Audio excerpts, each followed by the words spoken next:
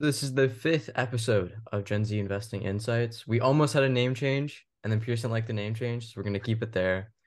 It was gonna be like GZ Investing, but then he was like, "That sounds like a guy," so we're gonna keep it Gen Z Investing Insights. But my first question today is, how should the SEC and other similar regulators treat AI investing? Like, should AI be treated as an entity that can be a financial advisor, or should it be treated as like a company? I think it's really important that AI be regulated in the stock market. I think most importantly, or I think the best way to regulate it would be as if it was a financial advisor. So at the end of the day, it's taking your money, it's executing trades. It is a financial advisor. However, it's just not a physical person, but it does the exact same things a financial advisor would do. So I think that would be the best way to regulate it. I 100% agree. I think AI right now, with the technology we have, should be treated as a financial advisor because it does the exact same thing that a financial advisor will do. They look at all the fundamentals and all the technicals and all that stuff, and it's trades based on that. So very similar to a financial advisor at this point. And I think a lot of people are doing research into how effective AI and large language models are at investing. I know there's this Twitter page, and I haven't been keeping up with it, but it seems like AI is doing very good at investing and taking stock picks. So people are going to start using that as businesses where they're investing AI into their businesses and using that to inform their decision. So regulation is going to be very important when it comes to financial regulation and the intersection with AI. The next question I have is I've been thinking a lot how Gen Z is going to be business leaders in the future. And I thought about how we compare to other generations, specifically millennials. And I came up with a question that is Gen Z more or less entrepreneurial than millennials? I think this is a really, really good question. I think as the generations pass, I feel like we become more innovative in a way because I feel like previous generations rather were so focused on amassing wealth through kind of not necessarily the most ethical ways, but just they were looking for ways to make as much money as possible. And I think we've turned to now where the most innovative solution makes the most money as possible. So people look to be as innovative as possible in order to seek as much wealth as possible. So I think that was a really drastic change in the generations that have gone through. Yeah, I Yeah, think. Do you want there to you go go. first? No, you go, you go.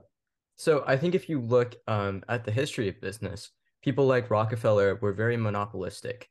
And if you've read Peter Thiel's what was it called? Competition is for the Loser, monopoly has been kind of pushed away, and we're now looking at the best businesses are the most innovative. So I think going forward, especially for Gen Z, the most successful business will be the most innovative rather than the most monopolistic. Yeah, I 100% agree. I was gonna say something similar to you, Jacob. I think also like it's not as if like other generations aren't as hard working and they're not putting as much time and effort. It just like a cultural difference between the generations as Gen Z has to be more innovative.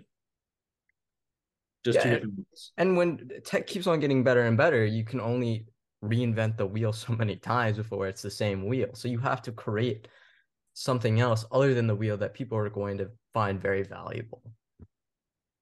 Yeah. And going into people being very innovative, some people don't find him very innovative. I really like him. That's Elon Musk. He's taken over Twitter. He was a early investor in Tesla and eventually took over, and he was a co-founder of PayPal. My question is Elon Musk a good leader for a company, and would you want him leading your own company one day? Objectively speaking, yes, he is. You look at his history as a leader, all of it, almost all of his history as a leader has been successful. Tesla, PayPal, SpaceX, every single company he's touched has gone well for him. It's been at points where he's had hard times, like when he slept on the Tesla floor, or when he had to make the decision between Tesla and SpaceX to invest into with his own money. But every company he's led has done something innovative and changed the world in a positive way. So I do think he's a good leader. Yes. I think that is a perfect like way to describe Elon Musk. I think Elon Musk is a really profound leader, and he does really bring out the best in each company he provides, or he not necessarily provides, but each company he joins, and he really makes it so that a company runs more efficiently. So on a worker perspective, let's say if you're a worker for one of his companies, you might not think he's the best leader because you're going to be working a lot harder than you were previously when he was not there. But I think the innovation and everything that he provides really does make him a really great leader for a company in terms of investment opportunity and in terms of how well a company is run as well. I think if you look at the history of Elon Musk, starting with Zip2, where he had to go to the YMCA and he was working basically all day, and then he goes to PayPal after he made what 21 million off of Zip2, goes into PayPal, he does his thing with PayPal, he makes PayPal a very successful, and it exits with I think it was eBay. He goes to Tesla, he has some trouble with SpaceX, and now he's just doing great. Everything he touches becomes better. Even if you look at Twitter, Twitter is very controversial. People don't like him as a Twitter CEO. He now has a new CEO, which we'll talk about later. But I think I'm a Twitter user, and I think Twitter has gotten better under his leadership. And I just really think that Elon is a great leader. It's not like trying to be nice to him or anything, but I think objectively, as Alex said, he is a great leader. Anything else you guys want to? I think that covers it. Yeah. Well, with that, we can just go into the new Twitter CEO, Linda Yaccarino. I think that's how you say it. Do you guys, and Elon will stay on as one of the board of directors, but do you guys think she'll make any profound changes to Twitter in the coming months? I mean, I think it's hard to say for sure what she will do. I think that the audience Elon has attracted to Twitter is an audience of Elon, not solely fans, but they like what he's doing. And so I think it would be a mistake for her to make any drastic changes from what Elon has done and the plan he has set for Twitter going forward, as he has that big plan of just integrating everything. So I think it'd be a big mistake on her behalf to kind of go against anything Elon said. However, I do think she'll change a couple of things here and there. Yeah, I think I agree with that, but I don't think she's going to really make any drastic changes just because she was appointed by Elon Musk. And I know Elon Musk is going to appoint leaders that agree with his ideals. And so Elon is, a busy guy. He has a lot of companies that he's working on. He was actually a starter of OpenAI. He has all these other companies that he has to manage in his little free time that he has. And I think that he's really making a great decision by, bringing other people on in order to help run his company even more efficiently and kind of distribute his time around evenly to all of his companies. Yeah, I think something that Elon does very well with his companies is that he creates a community around all these companies. And he did this with Twitter. So the community he's created with Twitter really likes what he did. And I don't think that Linda really wants to change that culture at all. And I think she'll not change anything really too drastically, but she'll listen to feedback. She'll be a CEO basically. But another Elon PayPal, not Elon PayPal, another Elon IP is PayPal. This is the Elon episode. So PayPal did have a rocky week. Their Q1 earnings came out. They were hit with massive sell-offs, and their stock dropped. So do you guys think that PayPal can do well in the future? Are they a really old business? They're like 24 years old now. Do you think they can do well in the future? And what would they need to, how would they need to iterate to succeed in the future? So I really do like PayPal as a business. Not really the PayPal aspect, but I do love Venmo. I think Venmo is a way to, there's so much youth on that app and it's only growing.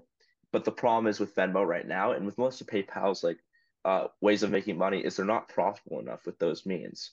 They need to find a way, and I don't know how they're going to do this to to make each of their businesses profitable because they have the user base that's already there, but they just have to figure out how to make as much money on them as possible. Something Pierce said that I was thinking of is he uses Venmo. All of my friends I know use Venmo. Like I can't really tell you anyone, any Gen Z, like any of my friends who don't use Venmo or who have PayPal over Venmo. So I think that's something that PayPal will have to do going forward. They have to target a new audience in a sense. I feel like they're losing people to different apps that do the same thing. PayPal was revolutionary when it first came out, but now there's PayPal, or now there's like Venmo, Zelle. There's all these different ways of sending money, and I think the sell off was justified. I think PayPal has to change going forward to attract a new audience. I think if you look how PayPal started, where they they started at least Confinity, which so there was X.com, there was Confinity, and they merged into PayPal. Confinity started as these like blocky phones, and you would like zip money to people through I think it was infrared. And they had to iterate, they had to innovate, and they had to change their product so that people would use it. And now you find PayPal 24 years later having to do the same thing where they have to innovate their product so that they can get more money. That was an original problem with PayPal, is that they couldn't find a good way to monetize it. And as Alex said, a bunch of Gen Z, I use PayPal, Pierce uses PayPal, Alex uses PayPal. In Venmo I mean, or Venmo, yeah. Venmo. Uh, and they just don't have a lot of revenue streams. But if you look at competitors like Cash App, they're going into investing, and I think that's an opportunity for Venmo to do is to get into investing. And I think there's a lot of opportunity uh, to use investing to create more revenue streams. Do you guys think investing is a good way for Venmo to go? I Venmo think or that yeah, PayPal? I Wait, do you think mean Venmo Venmo? started Venmo and PayPal are same subsidiary. Isn't Venmo a subsidiary of PayPal? I So think there's yeah, I think they're so together. so in that case, Venmo, I think they started to implement cryptocurrencies. I don't know about stocks, but I know that you can invest on cryptocurrencies through the app. But I think if they more broadly expand into different stocks and really make it an all-in-one brokerage, really have a chance of competing against a lot of these other companies because the key to brokerage is huge users, and Venmo already has all those established users. So the more people that they can to convert into investing, that's where the money comes. I agree with you. Yeah, I think you guys are right. They just need revenue. I mean, every business does, but they're kind of struggling right now. I want to go back to AI for a second, and talk more about regulation. So I kind of want to talk about regulation, from more of a broader perspective. I think AI is something that you definitely have to regulate. There's so many different things you can do with AI, and if people are able to use AI for their own malicious means, can lead to some really bad stuff happening. How do you guys think the government should regulate AI going forward to ensure the safety of humans? I think one big factor when it comes to like the safety of like humans, at least like it's coming for jobs. Economically, it is going to hurt people if AI is not regulated. As for instance, like truck drivers. Like I know it's not really AI, but it's automation. When AI starts automating jobs, it's gonna hurt the US economy as people will be out of work. People aren't spending money. So the government needs to find a good middle ground of controlling AI so it's productive for people, but also to a point where it's not taking over jobs, hurting the economy. Yeah, I think you bring up a really good topic there. I think jobs being taken over by AI is still not really talked about in a huge discussion. I think Andrew Yang was a politician a few years ago who started really talking about that and how we are going to need to implement a universal basic income at some point in order to kind of compensate for all the jobs that AI displaces. So I think it's going to be something that the government's going to have to grapple with. And the matter of how they're going to get that money and who they're going to tax and how they're going to regulate everyone is still a discussion that needs to be done. And I think it needs to be done sooner than later. Yeah, I think you guys are really right. I think AI, even if you don't think AI is coming for your job, AI is coming for your job. There's been a lot of controversy with the Writers Guild, and they've been protesting a lot. But writing is something that, art is art. But if you need like writers, and like if you're let's say you're a film producer and you need writers for your movie, and all the writers are out protesting, and you can just put in a prompt into ChatGPT and automate the script and get that movie done and make millions off of it without having to pay writers. Dude, I'm not messing around with you writers that are protesting all day. I'm just going to use AI. So that's it. That's my AI rant for today. But I do want to go into what is compound interest. I think a lot of people are getting confused about what it is. I saw this weird TikTok about it where someone misconstrued what it was. Pierce, can you tell the people what compound interest is? Yeah, so how I always describe compound interest is let's say you start with $1,000. So we learn about linear and we learn about exponential in high school and Most of you probably know about that, but essentially what happens in linear is the growth is the same from that previous amount each year. So let's say I grow 10% on that $1,000. If it was linear, then I would have 1,100 the first year, 1,200 the second year, and so on, 1,300, 1,400, whatever. So you grow by $100 each year. But in an exponential or compound interest way, if I was to grow by 10% on the amount, I would start with, let's say, $1,000, then I would be the same the first year, be 1,100, but then I would grow 10% on that 1,100 the next year. So at 1,100 the next year, I would grow not $100, but I would grow $110. So then I would have $1,210, and it goes so on. So that extra $10 that you get keeps on compounding and compounding on that original amount that is from the previous time. So I think that's a really good way to explain it and how impactful you could see it. That can make a big difference over time. That additional 10% on the $1,100 rather than the continuous 10% from that original $1,000 can just be super impactful into long-term investing. I do have a question though. So the TikTok I was talking about earlier was the person was like $5 can turn into $500,000 in 5 years. Is that a reasonable expectation to have that you'll start with a small amount of money and then it'll become very big? Because it's not crazy to think with that word compound that it'll keep on growing, but what's the timeline here? Timeline. So if you look what the SPY does, you're not going to get for that to happen, you'd have to have, you know, thousands of percent a year. And that's not going to happen if you're, starting with $5 and going to $50,000 in five years. It's like a once in a trillion chance that's going to happen. So realistically, you can expect 10% roughly, maybe like I would say anywhere from 5 to 10. If you were to estimate that, 10 is really on the high side for that. So it's that $5 maybe would be, I can't do the math right now, but it would probably be $8 or something, max 750. That's my guess. By that time in that 5 year period, you're not going to see that crazy, crazy, crazy return that you see in all those TikToks about how impactful compound interest is. And it is super impactful, but don't believe that you can make 1,000,000% in 5 years. That's very unlikely unless you're investing in, you find a once in a lifetime Dogecoin or something opportunity. That's not going to happen. Yeah, compound interest is something that it's something that's very important as an investor that you should know about, but it's not something that's going to make you rich in the present.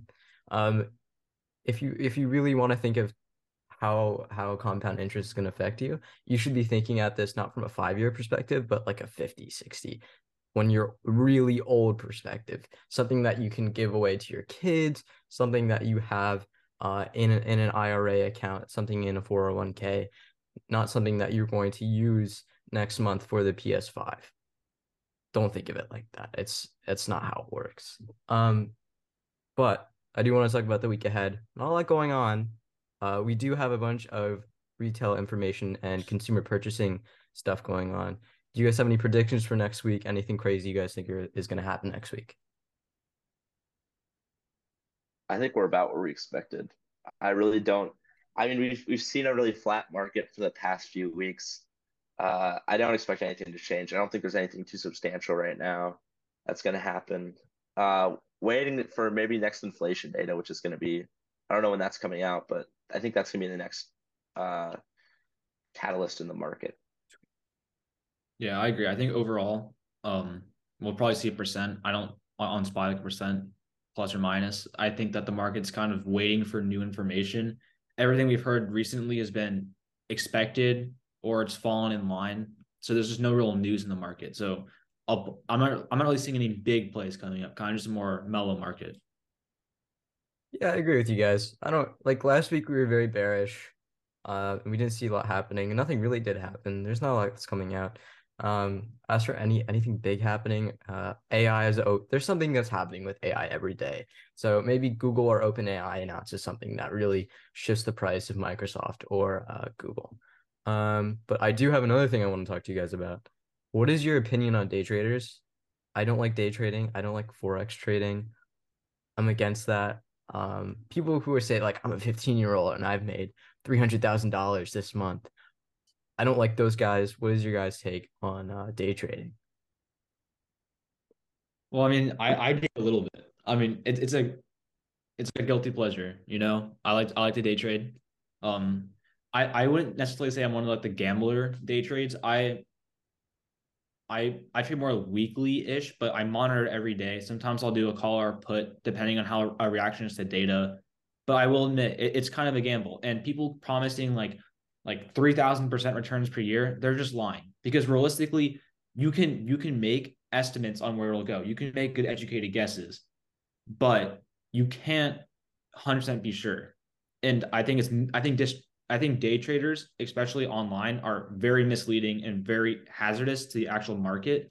But I think if you just day trade or trade like weekly with calls and puts and different spreads, I think that's totally fine.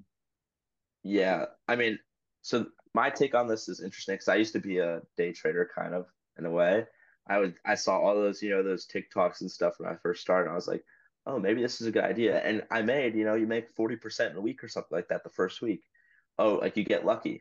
But then you start getting in your head, you're like, oh, maybe I'm better than the market. And I mean, us as humans are so emotional and we're gonna react, with everything that we do, we're going to react in an intense sense. And the thing about the market is you cannot be emotional. So once you get emotionally attached or anything happens, that's where you start to lose money. And that's why I think day trading, no matter who you are, I think in some capacity, we all have some emotion behind all of our trades.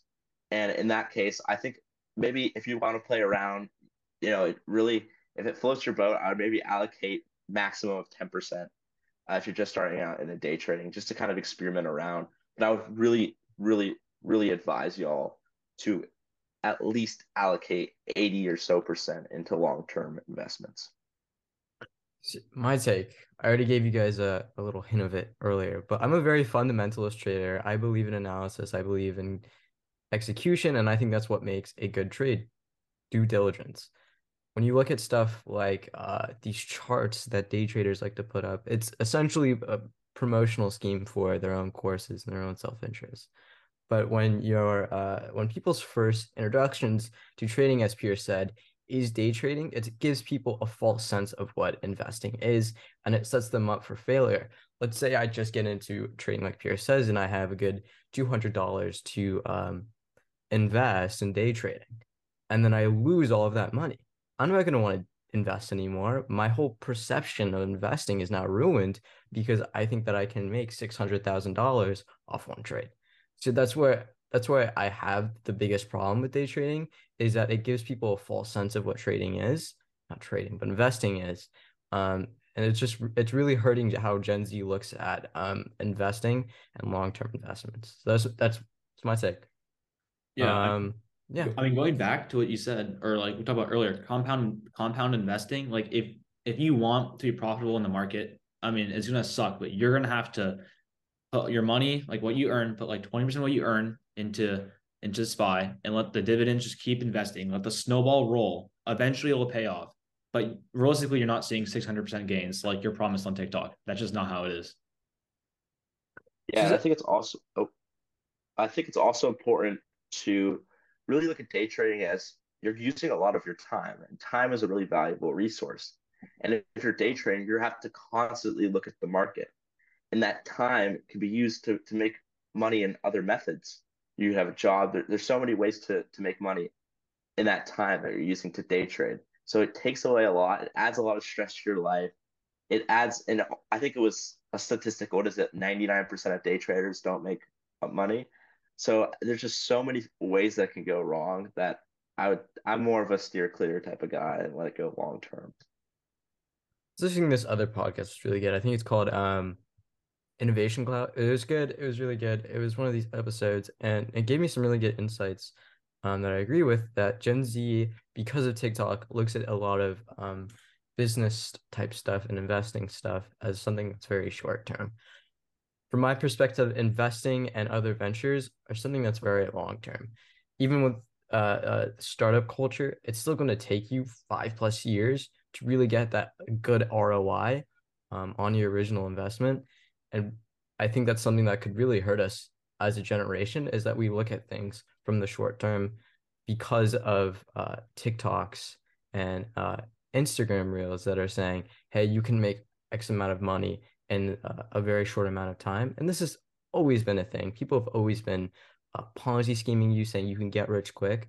But I think when you're flooding people's feeds so much, saying that you can get rich quick with all these different things, people are going to memorize that and put that in their brains that anything that they do in life, they can get a good return on their investment in a very short amount of time. And I think that's something that's going to really hurt our generation. Hey, you guys want to add? I think you I said mean, it real perfectly. quick. Wait, if they're trying to sell you something on TikTok, if there's like link in bio for course, bro, like Get out. it's Get out. Get out. like if they were as profitable as they claim, why would they be selling you a $60 course? They don't need your money. They should be getting 600% a year. Exactly. And if you look at stuff like day trading, not day trading, what's it called? Drop shipping. Drop shipping is the same thing as day trading, where it's just people trying to sell their courses to you, and it's all their own self-interest. Stuff like, so I tried dropship. I tried it. I tried it. It's a lot of time and effort that wasn't as advertised. And it's not really a business. It's just selling inventory. And I noticed this. I remember in our school newspaper, someone got called an entrepreneur for selling on one of those like fashion sites. Selling inventory is not being an entrepreneur.